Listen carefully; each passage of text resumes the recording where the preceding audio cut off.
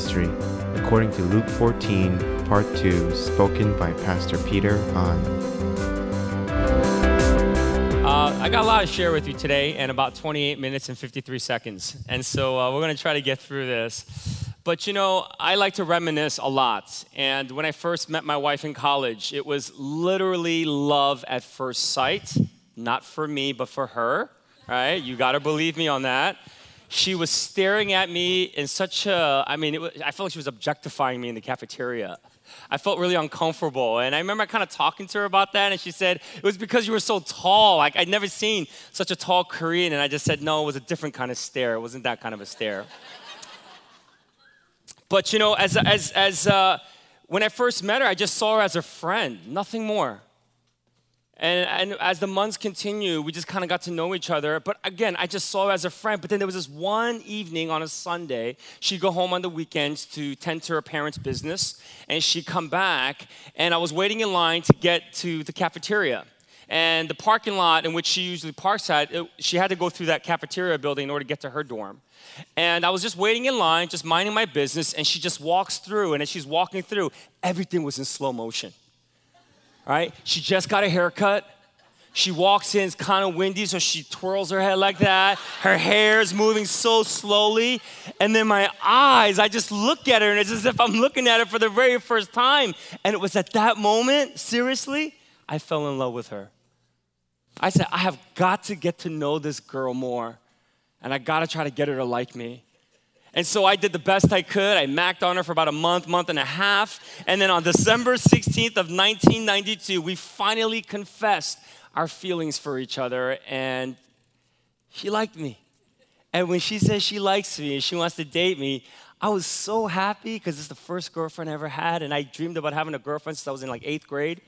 And so I was so excited about it. It was euphoric. Thought about her all the time. Wanted to spend every moment with her. Didn't like it when she had to go to class and we didn't see each other. Didn't like when she had to go to her parents' business for the weekend. I didn't see her. I just kept thinking about her. There was like this devotion that I had for our love. And I just wanted to be with her all the time. We dated for about 6.5, 7 years. It wasn't all great, I'll be honest, but it was good enough for me to want to marry her. And so we got married about 6.5 to 7 years of dating. And once we got married, that euphoric feeling just kind of went away.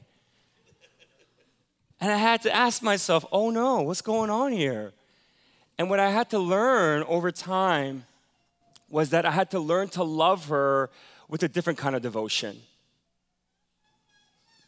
And originally, it really was a devotion of me just receiving love from her and just feeling really good about it. But as I got married, I realized that I needed to devote my love to her by working on myself, working on my issues, learning to grow up and be a real man. Because when she married me, she didn't marry a man, she married a boy, a little boy. And I had to grow up and really work hard. And it was a devotion that I would never have signed up for because it required me to change. And it's so hard to change. It really is, especially when you're set in your ways and you kind of grow up with certain issues. And you always like to look at the other person and say, this is how you should change. And when I had to realize that it was me that really had to change, I didn't like that. But I had a question to ask myself, am I going to stay devoted to this marriage? And if I am, I have to really work hard at it, doing things that I don't want to do, but I have to be willing to engage at that level so that I can work in my relationship with her and that we can love each other in a real way. And I'm happy to say that after being married to her, after 18 years, I'm finally a man. And I'm proud to say that, but I got ways to go still.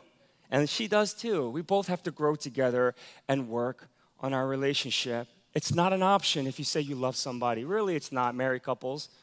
You working on you, it's not an option. You ever remember the time you gave your life to Jesus? Remember the time you fell in love with God? Wasn't it euphoric? I mean, I don't know about you, but when I first became a Christian, I fell in love with Jesus. I said, I'll do anything, God. Whatever you want me to do, I'm there. I'll do it. I was like this radical Christian. And I want to pray. I want to sing all the time. I want to go to church. I want to be a pastor or be a missionary. I thought, like, I'll do anything for you, God. At that moment, I became a Christian in 1989 when I was a sophomore in high school. But then what happens after time, after that feeling of intensity, that euphoric feeling just kind of goes away? What happens over time? you kind of love Jesus in theory, don't you? And not necessarily in practice anymore. And in reality, you're not able to engage with God, maybe like the way you used to, because somehow you have this utopian idea of what it means to follow God. And what I love about what Jesus is going to do here today is that he's going to teach you what it means to be a follower of Jesus. Because I think a lot of you've signed up for the benefits package. You believe that being a Christian is supposed to just be great. It's supposed to make you feel good all the time, that you can go to God and he'll pray, say, God, I need you to help me with this, and God will bless you with it. I mean, you feel like this is like the best benefits package that's out there. And maybe if I can be a little honest, the majority of you said yes to Jesus because you don't want to go to hell when you die. You like to go to heaven. And again, you see God not necessarily as this God who wants to enter into a deep relationship with you, but yet you see him as such, as somebody who should just bless you and not send you to hell when you pass away. Again, you see him as sort of a benefits package. And then if you think about this word discipleship, and this is what Jesus is going to teach us today, what discipleship is really about, we sort of see discipleship as an option, meaning we feel like there are Christians, and then there are disciples. And Jesus doesn't give us that distinction. He says, if you're a Christian, you're a disciple.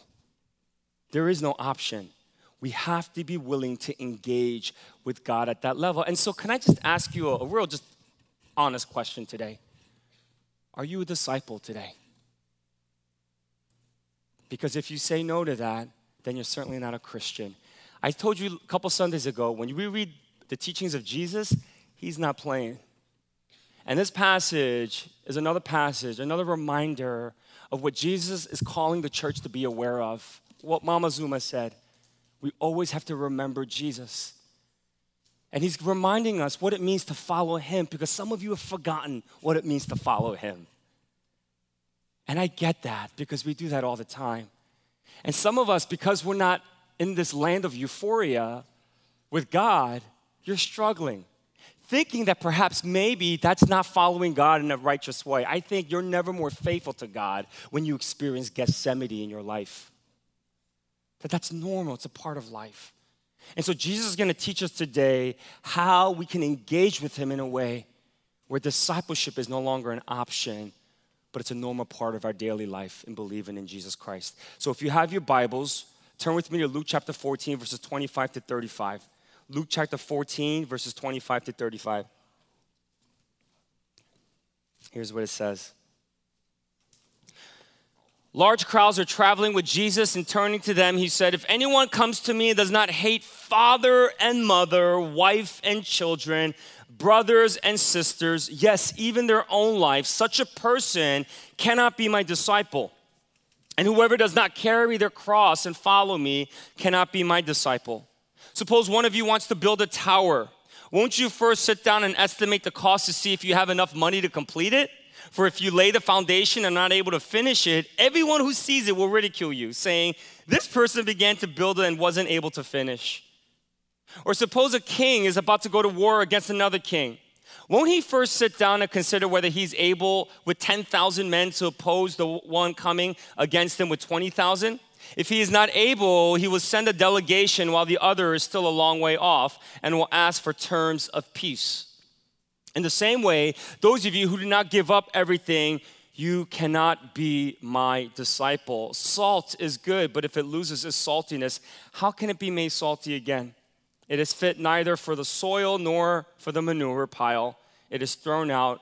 Whoever has ears to hear, let them hear. I love that last part. Again, Jesus just says, whoever has ears to hear, let them hear. These are not for people who don't care. These are for people who actually do. This is the word of God. Let's bow our heads for a moment of prayer. God, so we come to you, and Lord, you spoke a real hard teaching thousands of years ago that I think a lot of us here in America really struggle to walk. And so, God, help us to make sense of this text for our lives today in our context. I pray that you would open our eyes, and God, that we'd fall in love with the scriptures this morning, because what you have to teach us, what you taught 2,000 years ago, can still transform our life today. May we enter into discipleship with you, God, And may our lives never be the same because we've decided to stay devoted and committed to the God who loved us so much that he sent his son, Jesus Christ, to come and die for us on the cross. And so I pray, God, that the words that come out of my mouth and the meditation of all of our hearts in this room, God, I pray that it would indeed be pleasing to you. In your name we pray. And all of God's people said, amen. All right, so what is a disciple? What's a disciple? For many of you, you see it as like this covert group, like a Navy SEAL, special ops group for God. Right? It's a select group of people that God chooses, like the 12 apostles, that you believe that those are like what disciples are. Maybe it is, but really that's really not what a disciple is. You see, a disciple is someone who identifies with Jesus' mission and makes it their greatest priority. That's a disciple. A disciple is someone who identifies with Jesus' mission and makes it its greatest priority. That is who a disciple is. It's somebody who identifies with the very mission of Jesus Christ and you make it your greatest priority in your life. Now, I know that's asking a lot, but you got to stick with me on this and realize why, that if we can orient our life that way or reorient our life that way, the blessings come. And listen, I am not saying that you don't experience benefits and blessings if you be a disciple. I do. I think the blessings are far greater than if you choose not to, but they're not the reasons why we should pursue God. They're just these natural byproducts that happen as we are devoted and we identify with the mission of Jesus and we make it our greatest priority. And so then the question is, what is Jesus' mission? Well, you know this now because you're Lukean scholars. Several months ago, we looked at Luke chapter 4, verses 18 and 19. Let me remind you what the mission of Jesus is. Here it is, Luke 4, chapter 8, verses 18 and 19. It says, the Spirit of the Lord is on me. These are the words of Jesus. The Spirit of the Lord is on me because he has anointed me to proclaim good news to who? To the poor. He has sent me to proclaim freedom for the prisoners and recovery of sight for the blind, to set the oppressed free, to proclaim the year of the Lord's favor or the year of Jubilee. That's really what that means there. And so what is the very mission of Jesus? Is to serve people who are lost, who don't know who Jesus is, particularly those who've been marginalized by the powers to be, who are considered to be the poor and the oppressed. The mission of Jesus is to simply go to people whom the world has forgotten about. And it's to love on them. And to pray and hope that they too would be able to engage with the God who's created them the way you are able to engage with the God who's created you. Amen? That's the mission that God wants you to identify with today. And that you would make it your greatest priority. That if you do that, oh boy, you need to be a better husband. You know why? Because if your marriage is jacked up, you can't live out that mission. Impossible. Impossible. So the benefits are just amazing because you make Jesus your greatest priority and you realize because he's my greatest priority, I got to work on my own issues. I got to grow because if I don't, then I'm going to get desensitized to wanting to serve the least, the last, and the lost. And I'm not going to meet God as a result of it. God has given you and me the responsibility. I'm going to go deep into this next Sunday. But he's given us the responsibility to proclaim to people that their year of the Lord's favor is upon them. What a message that we can proclaim to people who are living life today where they do not experience the year of the Lord's favor in their life. That's an amazing truth that we can proclaim to people. If you want to be a disciple of Jesus Christ, we talk about it in our vision. Shirley mentioned it. It's about this idea of transformation. Transformation means that God is going to transform you in your relationship with him. God's going to transform you in your relationship with other people, especially those relationships that might be broken and strained. And then as he does that, you know what begins to happen? You begin to believe that God could use you to transform the world. You see, that's the mission that God's called you to. And he wants you to identify with it, and he wants you to make it your very greatest priority in your life. You see, that was not the greatest priority in a typical Jewish person's life. And that's why Jesus had to really use some really strong language in verse 26. Look at verse 26. He says this. He says, if anyone comes to me and does not hate father and mother, wife and children, brothers and sisters, yes, even their own life, such a person cannot be my disciple. That's tough language. You see, a Jewish person's identity and where they found their identity was always with their families. It was their greatest priority. And so what Jesus is doing here, he's saying that you and I are to hate them. Now, it's not an effective quality here. Really what he's trying to get at is that you and I have to get to the place where we are willing to disavow our ancestral allegiance, and that we would embrace the very identity in which God wants to give us, that we are his children, and that we now are to identify with him, his mission, and make it our greatest priority. Basically, what he's saying is this. Jesus says that your priority over me has to be so much greater that when you compare it to the next important thing in your life, it needs to look like hate. That's what he's saying. For some of us, our families are bigger than God. It is, and I get it.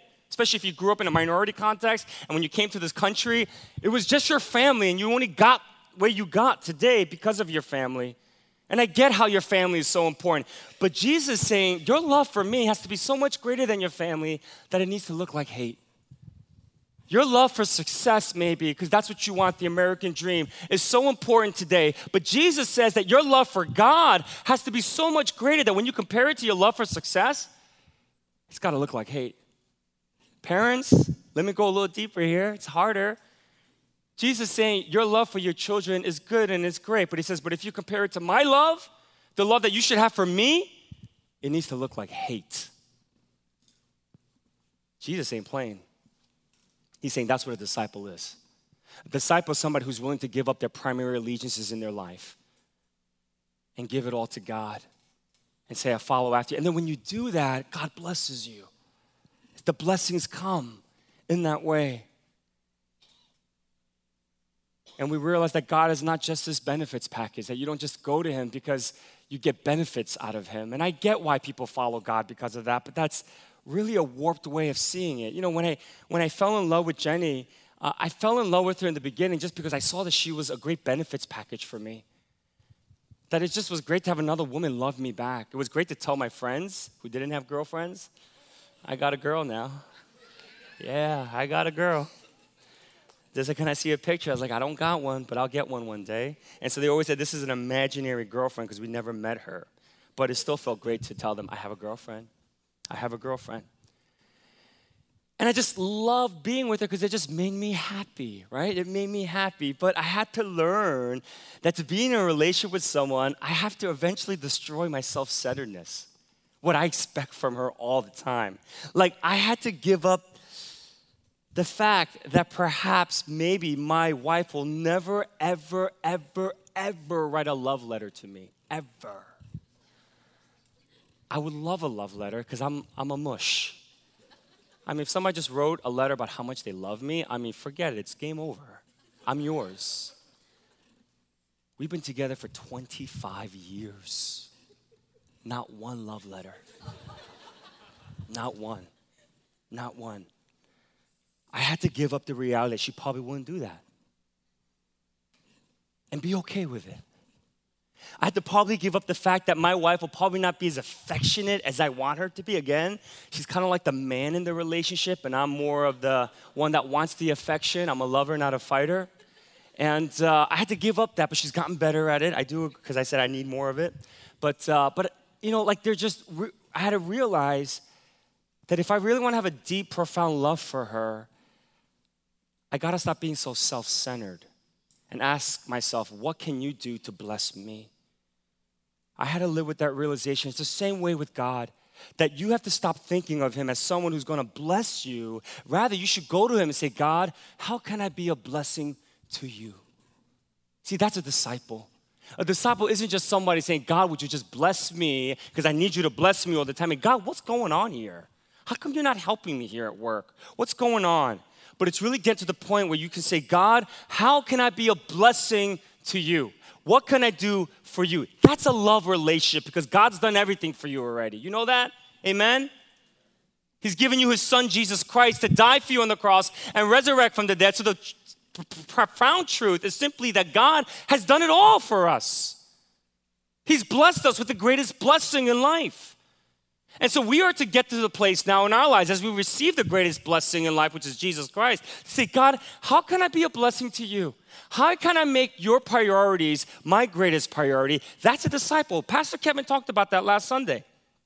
It does. It doesn't happen unless you realize that a disciple's greatest task is to identify themselves with the mission of Jesus and make it their greatest priority. So discipleship then, at the end of the day, is making Jesus your greatest priority.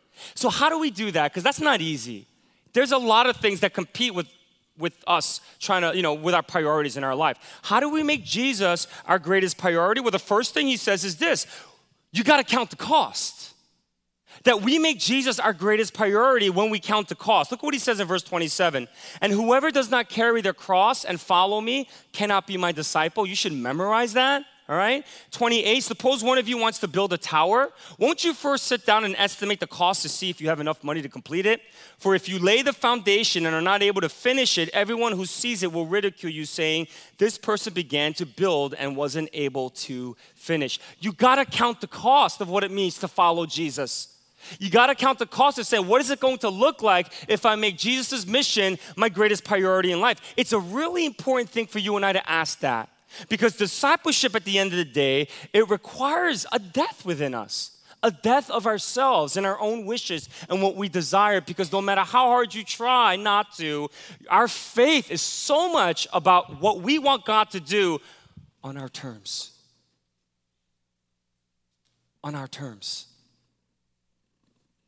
And that's not what it's about. It's not about that.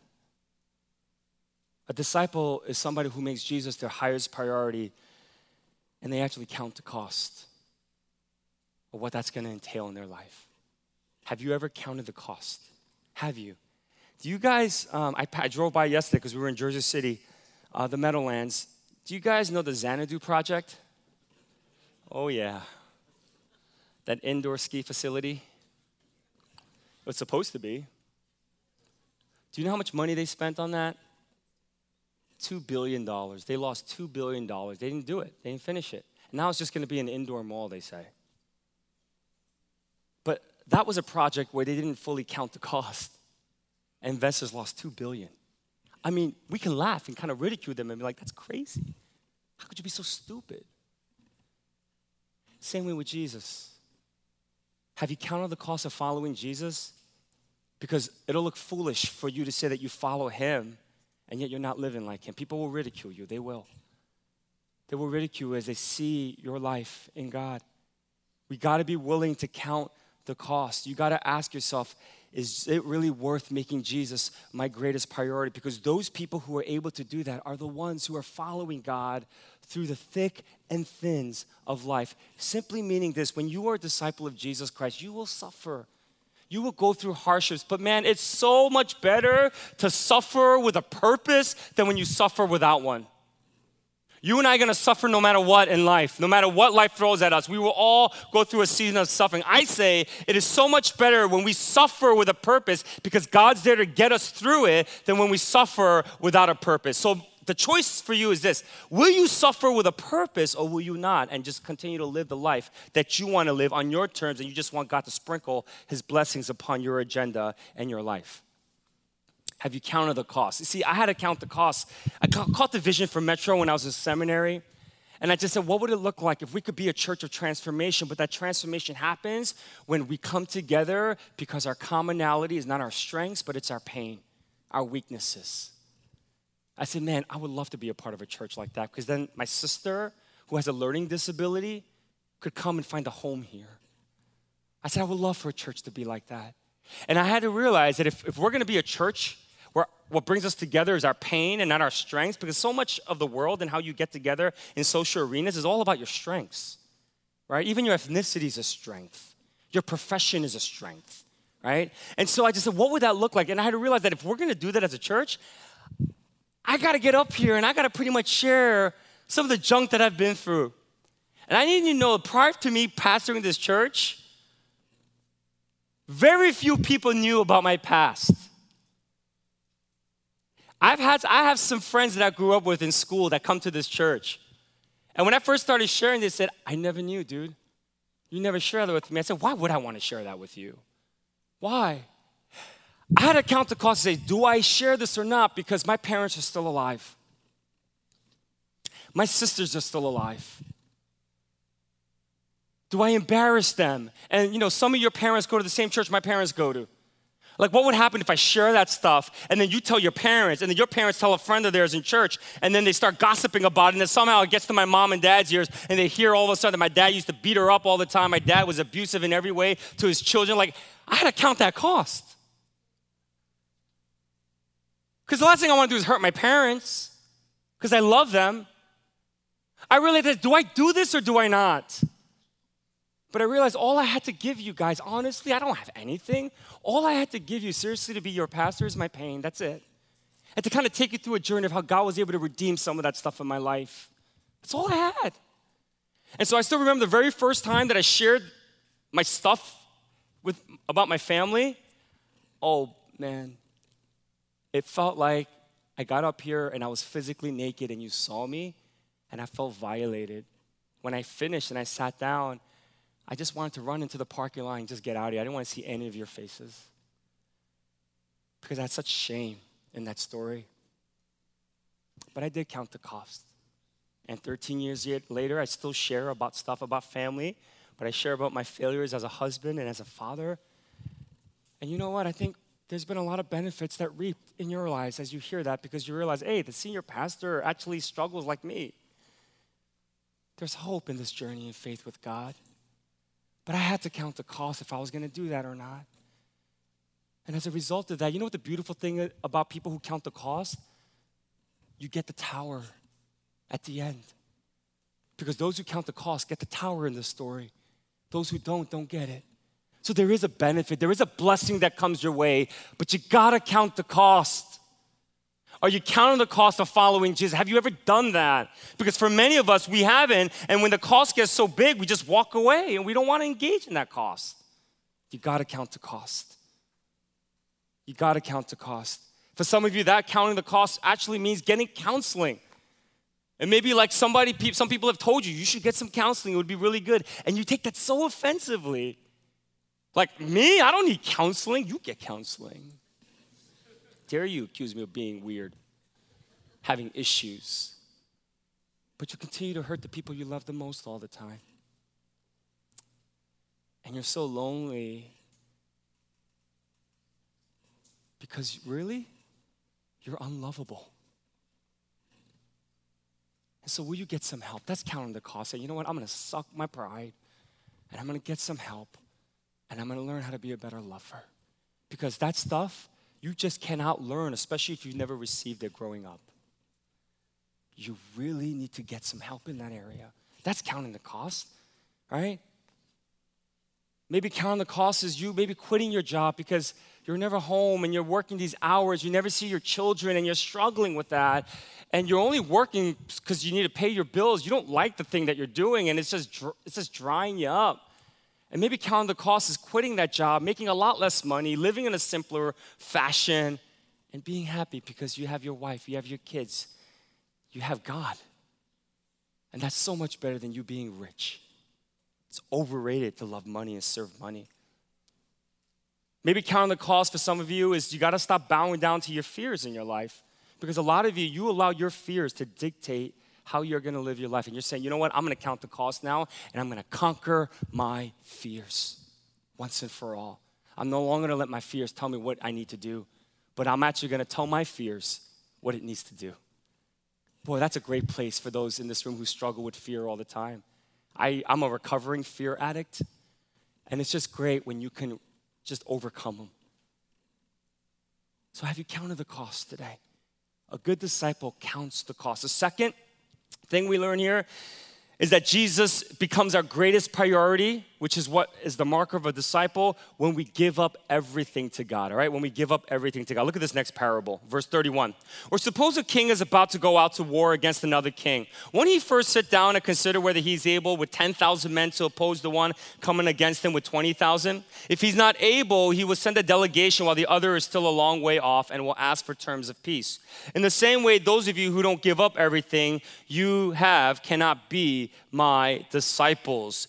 It goes without saying that in order to make Jesus your greatest priority, what's really required is that you're willing to give up everything for God. This parable, it teaches us that good disciples make those assessments in their life, all right? What is the goal of you giving up everything to God? What is the goal of this parable? What is it at the end of the day? It's peace with God. That's what it says here. It's to establish peace with the king.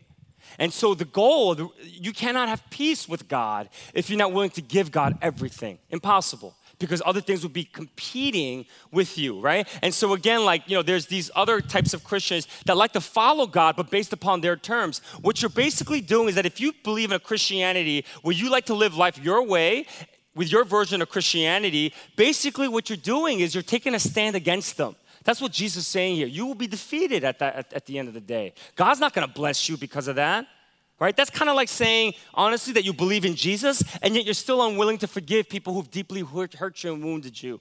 I get it. It's a process for sure. But so many of you in this room who say you're a follower of Jesus are still unwilling to forgive certain people in your life. You're following Jesus the way you want to, on your terms. That means you're taking a stand against God. Right? That's like saying that you love Jesus, but you don't love your spouse. And I know your spouse is messed up. I know they are. But you know what? You knew who you were marrying when you said yes. There's no surprise about your spouse. You knew who that person was. And so you got to work at that. You got to work at loving that person because you decided to marry that person and you have to love them. That's like saying that you believe in Jesus and in your singleness, you continue to have casual sex. You're standing against God when you do that. That's like saying you believe in Jesus and yet you cheat to get ahead of work. You haven't given everything to Jesus Christ. You see, what Jesus wants is he wants a disciple, and a disciple is really somebody who has peace with God because they follow Jesus based upon his gracious terms. They follow God based upon God's way, not their way. That's a disciple of God, and that's what God wants you to do. And so people that can do that are ones who are willing to give God everything, everything. Now, what does that mean? What does it mean to give God everything? It doesn't mean that God wants you to give away everything. I think when you read passages like this, you're thinking, all right, what do I need to give now? All right, maybe I need to give my car. And I know this one pastor, he had just a Toyota FJ. And he heard a pastor say, you got to give up everything. And you know what he did? He ended up selling that car and he got a 1980 Buick. You know, sometimes we read these passages and we think that God just wants to give you, that God wants you to give up everything. That's really not it. You know what God wants? Access to every area of your life. That's what God wants. That's giving God everything. When you give him access to all that you are. Part of discipleship is learning from God what he desires in those areas, because you're never going to know at the start of everything involved what it means to follow Jesus. You're not going to know what everything is. It's a journey, isn't it? And many of you know that. And as you journey with God, as you get older and as you get more mature, then God's going to encourage you to give up other things and to work on some things in your life. Giving everything up to God is simply giving God access to all that you are. That's all it is. Will you give God access to all that you are? You got to be willing to engage with God regularly if you want to give him access to all that you are. You really do. And how do we do that? I mean, it's basic, I believe. Prayer has to be a normal part of your rhythm, and there's many different ways to pray. There is, right? I like to journal when I pray. Some of you don't like to do that. That's cool. But can I just encourage you not to just read a list or go by a list and just kind of say, God bless me, and just pray for certain things? I mean, you can definitely pray for things. That's not a bad thing. But really, when you pray to God, pray what's in your heart. Pray what you're feeling towards him, towards other people in your life. Be honest and real. Pray honestly and transparently with him. Key. Meditating on the Bible, that is key. If you're not going to be a student of the Word and learn, you're not going to be able to grow and be a disciple of Jesus. Because when you read the Bible, the great thing is the disciples, all of them from Old Testament to New Testament, they were just a motley crew of men that made mistakes all the time. That should encourage you. Because in our discipleship, we're not going to be perfect. And then the last thing is Christian community. You got to pray, read the Bible, meditate on the Bible, and you got to have Christian community. And there's only one thing that will determine whether you're living in a Christian community or not today. You know what that one thing is? Confession of your sins. If you're not confessing your sins to someone physically, you don't have community in your life because you're not giving God access to those areas in your life. Expose those sins. That's the access that God wants from your life. He wants those dark areas that you don't want to share because there's some shame involved in that. But if you give God those areas, he'll breathe on those things and he'll redeem it in your life. Amen? Come on. You guys know this. We talk about this all the time. But confess your sins. Start it today. Start getting into that place of doing that, and something beautiful will happen as you do. All right? So giving God everything is you giving God access to all that you are. It's not about you giving away everything. It's just you giving God access to all that you are. The very last thing, in order for us to make Jesus our greatest priority, is when we accept that we are a work in progress. It's when we accept that we are a work in progress.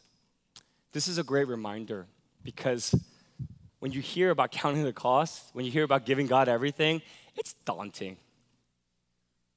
And listen, you're going to make a lot of mistakes along the way, but that's okay because the disciples did. And let them encourage you.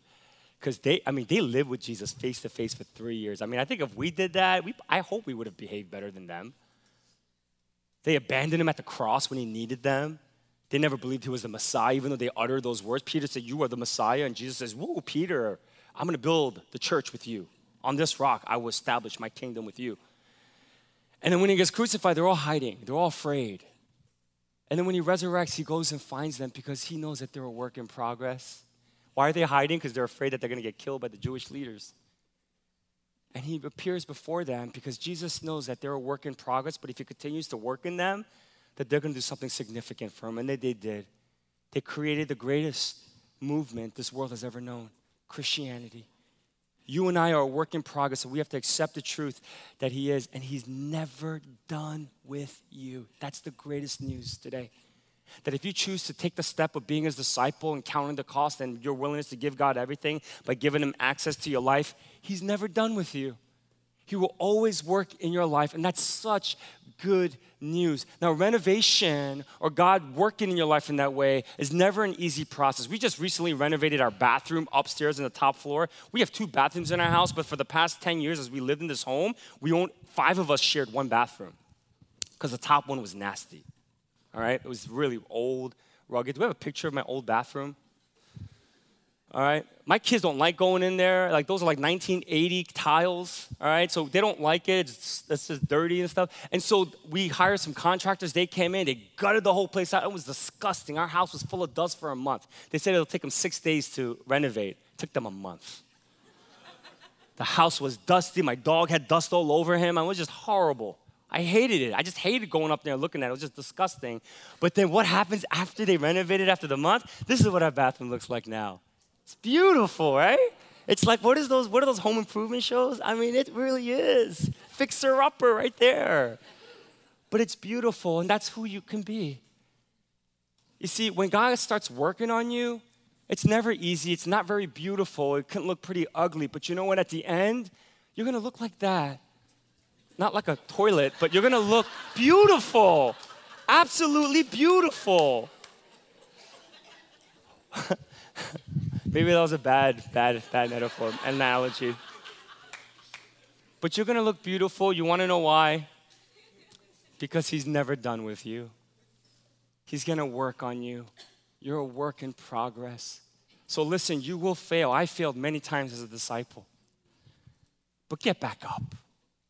Stop making this so about you and your performance, because discipleship is not about performance. It's about you loving a God that loved you so much that he's willing to forgive you because his son died for you on the cross and resurrected from the dead. And because you're so in awe of that mercy, you're willing to give all yourself to him. And when you fall down, and some of you fall down hard, you just get back up because you know his mercy is there for you. And you stop beating yourself over the head because you failed, or you think you failed God and you failed other people, and you cut yourself some slack, and you know you're a work in progress. That one day, as God continues to do his renovation on you, that you're not going to make those mistakes again. That's what it means to be a follower of Jesus Christ. I think one of the best examples of a disciple is my mom. And this week, she just brought so much joy to me, because she's just an interesting little lady. She really is. My mother has gone through so much in her life that she shouldn't be where she's at today when I look at how happy she is and how full of joy she is in life. My mother, she was born in 1945 in South Korea. Korean War started in 1950. So Korea was just an awful place to be living during that time. Tremendous tension in that country. My mom didn't know her mom. She died when she was 2. Had no recollection of her. When she was 8, her father died. He died in a motorcycle accident. Fell off a bridge. And as a result of it, she was this orphan little girl at the age of 8. And so her grandparents took care of her. And when she was about the age of 11, both of them grew ill, so they couldn't take care of her anymore. And so she had to quit school. And the schools that they went to back in those days were like in a little church. It wasn't like the schools that our kids go to. But she had to drop out of school at the age of 11, and she still holds on to that shame even till this day. And she had to work at a button factory full-time. Could you imagine being 11 years old and you have to work a full-time job to feed your grandparents so that they don't die? That's what she had to do. So at the age of 11, she did that. And she worked and worked and worked so that she could provide for her grandparents. And then she vowed as she got older to never, ever marry a Korean guy. Because in the Korean culture, when you get married, you have to leave your family and go to the man's family. And she said, I can't leave my grandfather because if I leave him, he'll die. So she said, I'm just going to be single for the rest of my life. And then one of her friends in the neighborhood introduced her to my father, and my father was from North Korea and didn't have any family. And so my father said this, he said, I promise I'll take care of your grandfather to the day he dies. And so my mom said, I'll marry you then, because he proposed. My mom didn't marry him because she loved him. She married him because he promised to take good care of her grandfather. And he did. But then he passed away. And she realized that she married a man she didn't really love. And she didn't know that this man would eventually be physically abusive towards her. And she didn't fully know that because when we were living in Korea, my father worked in Vietnam during the Vietnam War. He fixed watches for the American GIs, made a lot of money doing that, was able to send money to my mom. So they really lived separately for a few years. And then when he came back, he found a way to get us to America. And as we went to America, that's when my mother knew the kind of man she married. And it was difficult. My father would get drunk, come home, and would beat us and beat my mom. And after he's done, would beat us. It was overwhelming for her. And the day that she decided to leave us, she told me, and I only knew this a few years ago, because I knew that she was going to leave us many times, but I didn't know what the reason was when my father had publicly beat her up in front of her friends. It's one thing to get beat up privately in your own home. Another thing when you're being publicly beaten in front of your own friends. And she said that night she packed her bag and she was going to leave. And as she was walking out and getting ready to leave, she said she couldn't because she knew what the pain was of growing up without a mom.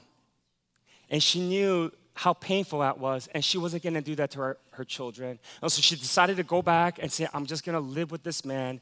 And in that time, she should have left him, she should have divorced him, all of that. But she didn't, and in her pain, she found God.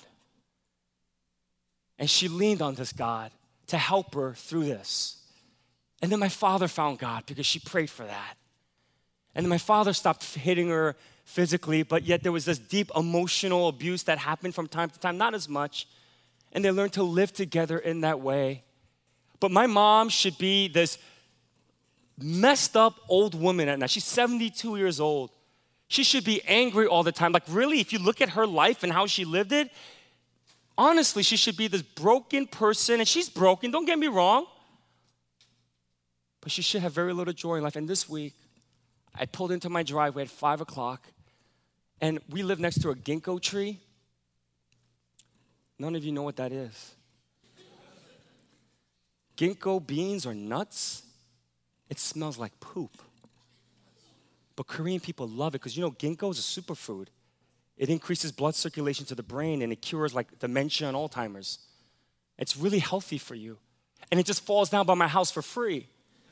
And so my mom, like a Korean girl, she's there early in the morning. She's picking them all up, especially if there's a windy day. And she's bringing this load in a shopping bag. And she's walking to my house. And I pull in at 5:30. And I see her with this. And she's just laughing at the top of her lungs because she knows I hate it when she grabs this thing because it stinks up the house. I don't let her in the house. She's outside like peeling them. But when she comes to my house to wash her hands, the house is stinking up. But she stinks up the place. And I take some pictures of her. Look how happy she is. She's so happy. She's just laughing. And I just said, that is a disciple. That is somebody who is a work in progress. She shouldn't be this happy with what she's endured in life. She should be so angry, blaming God for every misfortune, making my life miserable, my sister's life miserable, my wife's life miserable. And she does make it miserable once in a while, don't get me wrong. But that's her most of the time.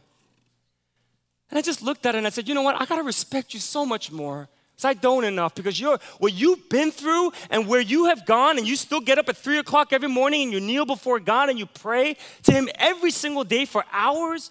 She sits down and reads the scripture with her grade school education and it's very hard for her. What takes your parents 5 minutes to read will take her over an hour to read. But she works at it because she wants to learn the Word of God. She wants to